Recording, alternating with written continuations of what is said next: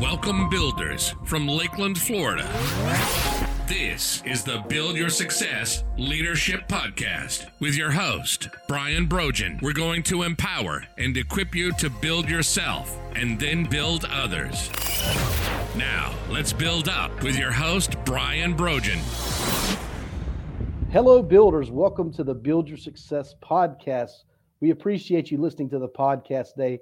Here at the Build Your Success Podcast, we like to build you so you can build others. We do that through our coaching, training, and our special events, but we also do that with a guest we bring to this podcast. I'm excited today to have Matt Abrams.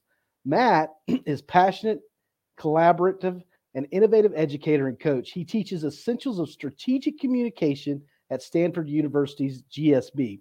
Matt is also the founder of TFTS LLC. We'll get him to explain that later, which is a presentation and communication skills company that helps people improve their presentation skills. Matt published Speaking Up Without Freaking Out, and he's the host of Think Fast, Talk Smart podcast. Finally, he curates the nofreakingspeaking.com website, so he doesn't want us to get anxious when we're speaking. Welcome to the podcast today, Matt. Thanks so much, Brian. I'm excited to be with you. That's wonderful. You have a great background in speaking and teaching about speaking, strategic communication. So that's what we're going to talk about today. But before we dive into that, I want to ask you the signature question we ask all of our guests. What does leadership and being a leader mean to Matt Abrams?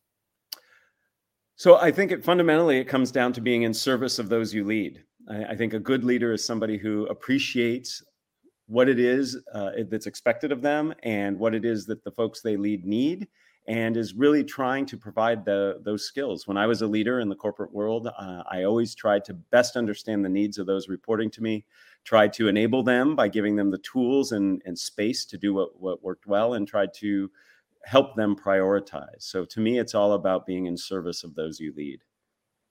Wow, in service to those you lead, empowering them. I love those bullet points and thoughts. You know, you filled your application out several weeks ago, and we finally got here today. But in the application, you said listening and learning from your followers.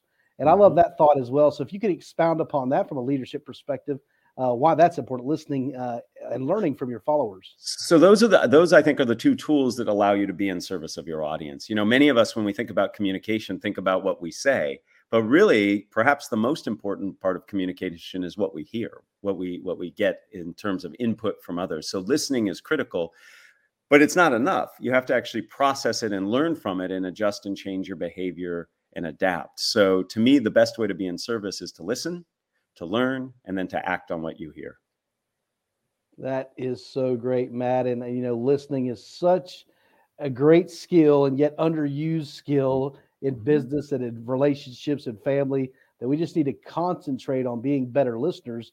And man, the payoff on taking the time and being conscious and aware and listening will just pay off really well for you in your life. So, well, let's dive into communication. You teach this at Stanford, so this is very important to you.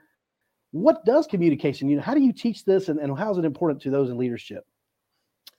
Well, in many ways, I think effective communication and effective leadership are synonymous. A good leader is somebody who can communicate well. That means organize their thoughts, align people behind a mission and a vision, help people understand how things are prioritized, why things are happening. So to me, the two go hand in hand. Leadership and communication are one and the same in terms of how you actually effectively lead. I have a colleague who likes to say communication is operationalized leadership. And so to me, communication fundamentally, and the root of the word, means to make common, to make common with others around you. And that's really what a good leader does, is help people understand what's going on, what could be going on, what should be going on, and help people understand what their role in making that happen is. And in the strategic communication classes I teach at Stanford's Business School, it's all about helping students really understand how communication can impact their own leadership, how they can hone their communication to be more effective, how they can influence in the ways that they want and are in best interest of their organizations. And then ultimately, communication is really, like, as we said a few moments ago, about listening and being responsive to the audience or audiences that you're talking to. So, what are some tips and techniques that we can get from the professor of communication? What's some important things we should focus on? First and foremost, it's all about your audience. People make a fundamental mistake in communication. They start from the wrong place. They start by saying, here is what I want to say, rather than what does my audience need to hear. So you first have to understand your audience and their needs. What's their knowledge level? What are their resistance points? What are their likely attitudes and motivations? You have to understand that so you can craft your message so it resonates.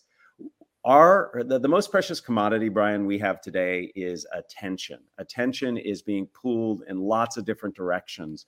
And if we don't make our messages, our communication relevant to the people we're speaking to, we lose their attention. And so the first and foremost step is to really think about and reflect on your audience. You have to reflect on how I'm communicating to that audience. Is it in person? Is it virtual? Is it hybrid? Is it synchronous, asynchronous? And what does that mean for the messages that you deliver? And then the perhaps the most important thing that layers on top of audience is having a goal. Many people, when you ask them, why are you saying what you're saying? They just say, because that's what I think needs to be said. You need to have a goal for all high stakes communication. And to me, a goal has three parts: information, emotion, and action. What do you want people to know? How do you want them to feel? And what do you want them to do? And from there, you then craft your communication. So it's all about your audience. It's thinking about the way you get your message from you to your audience, and then your goal. Well, Matt, as someone who's spoken to large audiences, you got some YouTube videos that have millions of views. What are some ways that you get to know your audience? How do you discover what they want to hear and what they want to know? So I'll give you three ways to do it. First and foremost is cyber stalking. Use LinkedIn, use company profiles of people. You can learn a lot about your audience. And if you're speaking in front of large audiences, which I sometimes do, you have to take a sample, right? So that's number one, use technology. Number two, directly connect to people who are in your audience or will be like people in your audience, surveys, phone calls, etc. And then third, talk to people who are in your audience. So these might be somebody who's spoken to them before, somebody who knows these people. If you're speaking at a conference or an event, it's the people who are putting it on. So take the time to actually understand who your audience is, and that can help you hone your message. You never create a generic presentation or meeting contribution and just bring it to your audience. You have to tweak it and hone it. You know, there's this great quote, and I need to hunt down who said it. But it goes something like this: creating a high stakes communication without thinking of your audience first is like writing a love letter and addressing it to whom it may concern. We would never do that, nor should you do that with your communication. Wow, that's great. I love that advice, and finding what your target audience is interested in, who you're speaking to, what organization, what individual. Do a little bit of research, take the time and spend the effort. Again, like that listening piece, it'll be well worth it, the effort that you put forward to know your audience and give them something that they're desiring. They're craving something that you can actually deliver to them. That's amazing. You know, you just talked about a quote there you couldn't remember. I wrote one down for this very interview. George Bernard Shaw said, the single biggest problem with communication is the illusion that it has taken place. I love to use that quote. It's so important to me.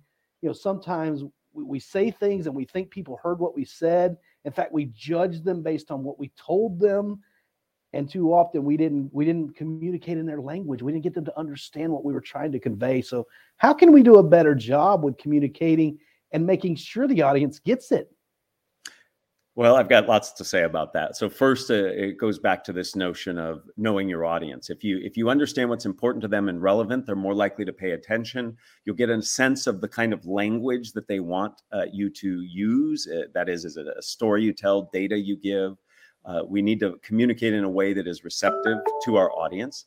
Additionally, we need to be thinking about how we can embellish what we're saying to engage the audience more. So I can tell you something, or I could ask you a question about it. I can tell you something, or I can show it to you. Maybe I tell a story about it. So getting people engaged in what you're saying increases the likelihood, one, that they'll pay attention, and two, that they'll better understand it. And the third thing that I'll say is, remember we talked about that goal, know, feel, do? You need to take the time at the end of your communication to assess if you were successful. And your goal is a great rubric to use. Do they know what you need them to know? Are they feeling the way you hope they feel? And are they willing to do what you're hoping they'll be willing to do? You know, when I go all over the world teaching communication skills and I ask people, how do you know if you were successful? The number one thing people tell me, Brian, is I got through it. It's as if survival is the success metric, which is ridiculous. You have to make sure that the people got your goal. And that's how we have to assess success. So I love that quote. It's a really important one. And we have to take the time to really make sure that people get our messages. We hope you're enjoying today's podcast. This podcast is sponsored by Build Consulting Services. Are you ready to reduce workplace conflict, reduce employee turnover, and increase your productivity? If you're ready to put Brian to work for your company, give him a call at 863-800-9658 or email him at brianb@buildcs.net. Now, back to today's episode.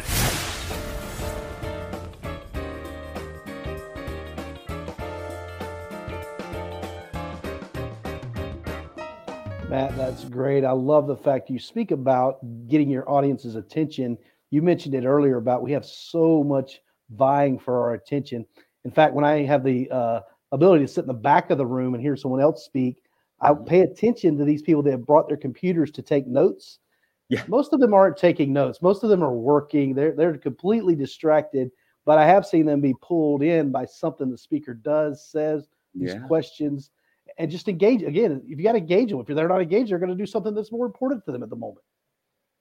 That's absolutely right. To me, engagement is simply defined as sustained attention. And there are really three fundamental ways I like to talk about or teach engagement. So there's physical engagement. Get people doing something physically. Have them raising their hand. Have them watching a video. If you're virtual, have them collaborating in the chat or on a digital whiteboard. Where your body goes, your brain will follow. Second, cognitive engagement, mental engagement. Have people answering questions or thinking about answers to questions. Use analogies, comparisons. Our brains get really active when we do that. And then finally, there's linguistic engagement, the words we use. The most powerful word you can use to get people to be engaged and pay attention is to use the word you. We have all been trained since we were little kids that if you hear the word you should pay attention. So things like, as you know, or as you might be wondering, or when you're done, instead of saying, today I discussed, say, today you learned. By using that word you, people pay more attention. Second, when it comes to language, words like imagine, picture this, what if we could, think back to when, phrases like that also engage people. So physical, mental, and linguistic engagement are the ways to get people to pay attention. That is great. I just had to write down that engagement is sustained attention. That's a great quote. I'll be using that one. You also mentioned when you're presenting virtually, this is a new world we live in now where you got to do over Zoom or over some electronic thing. And you have these audiences, they're kind of these small icons, images across. When I've done a couple keynotes, I've been like, it's really hard to engage these people, but I love the fact you raise your hand, get involved and active. Back to that point about making it about them and using the term you, everybody wants to be included and involved and engaged. And that's just such a great tool for doing that with your audience. So let's talk about influence. So you communicate for influence. Tell our listeners how you do that and why that's important.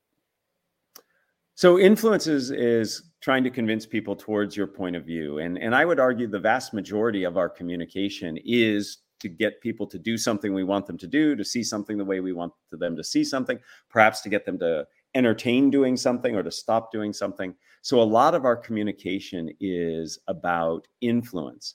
And again, influence boils down to first knowing your audience and what's important to them.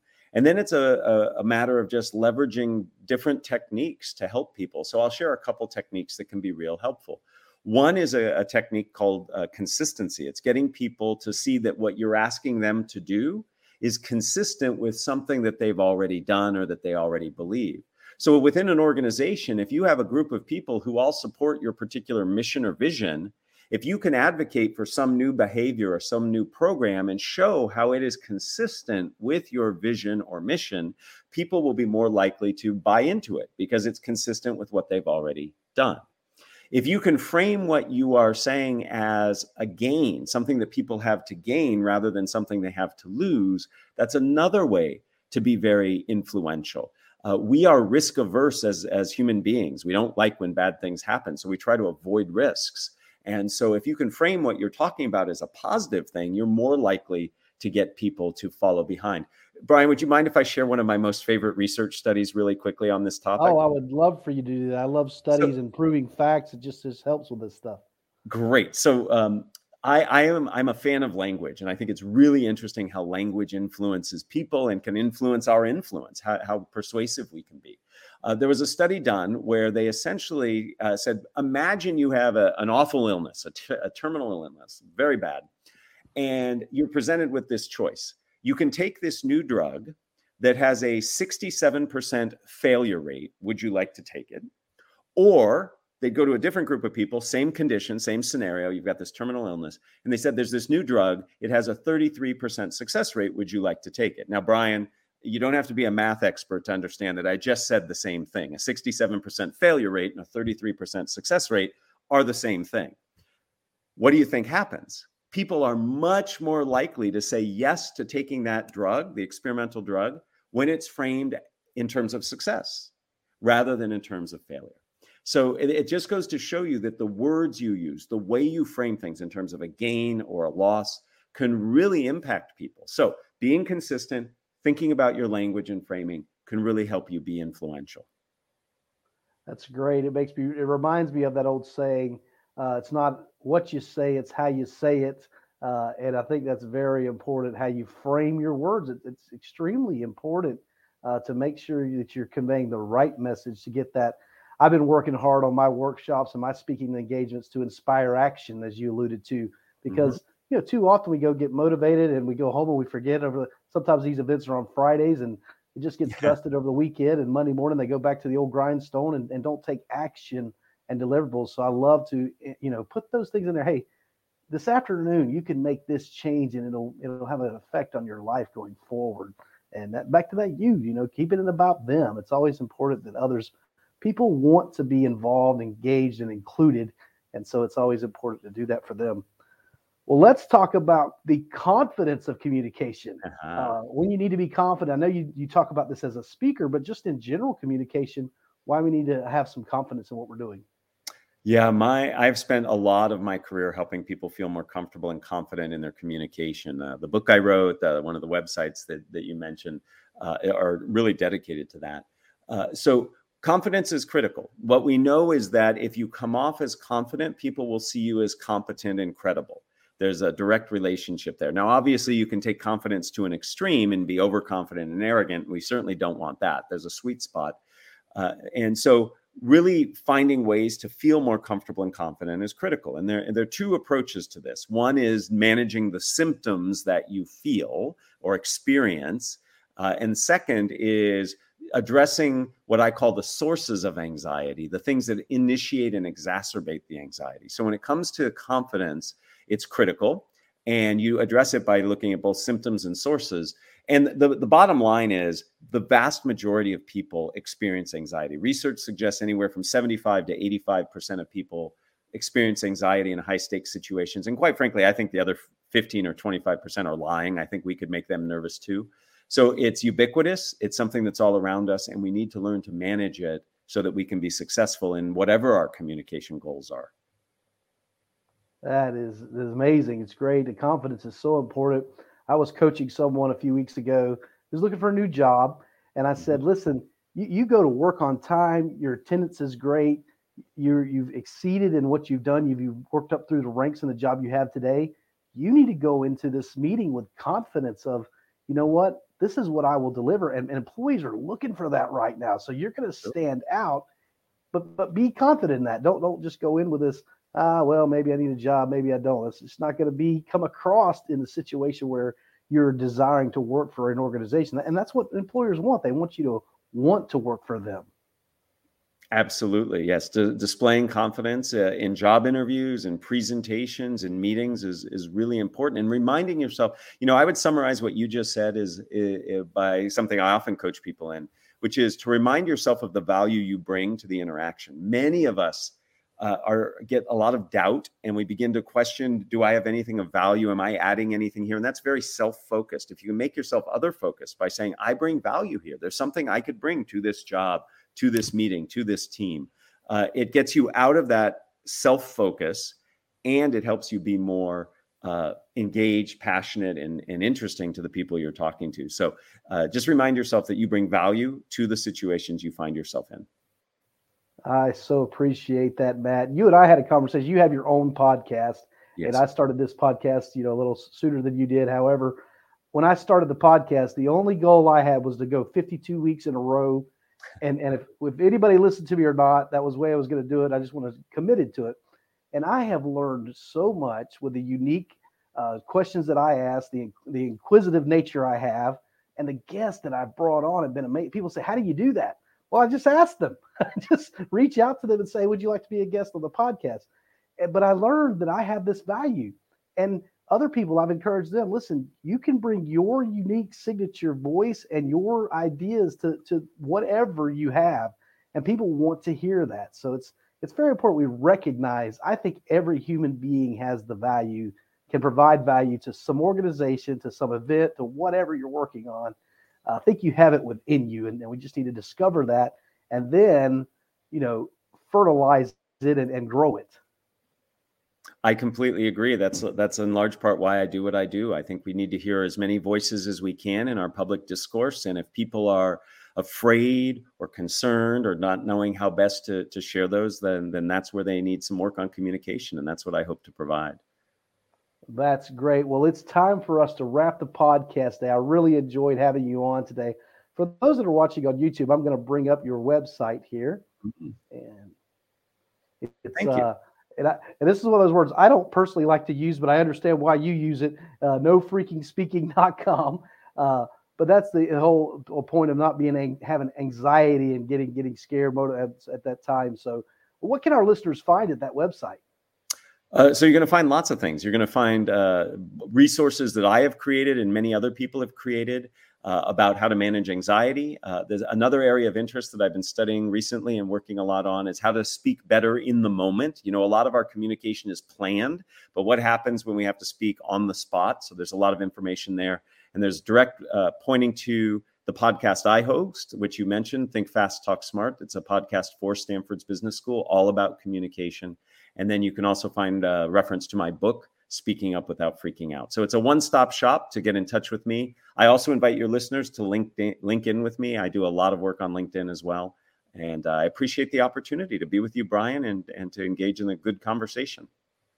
Thanks, Matt. I so appreciate you coming on the show today. And for our listeners, share this podcast with your friends and family. Everybody wants to hear about communication and how important that is in their life and in their career. Thanks for listening to the podcast today. Do me a favor, go over to wherever you're listening to this podcast, leave us an honest rating and review. And again, share it with others. Give me a phone call. My number is 863-800-9658. I'll help you improve communication and increase efficiencies. That's my goal. BuildCS.net's our website. Look at what we offer there. Thanks for listening to the podcast today. Remember to build yourself and to build others. Want to learn how to build yourself and build your team? Visit www.buildcs.net and learn about Brian's programs, special offers, and more. Build yourself and then build others.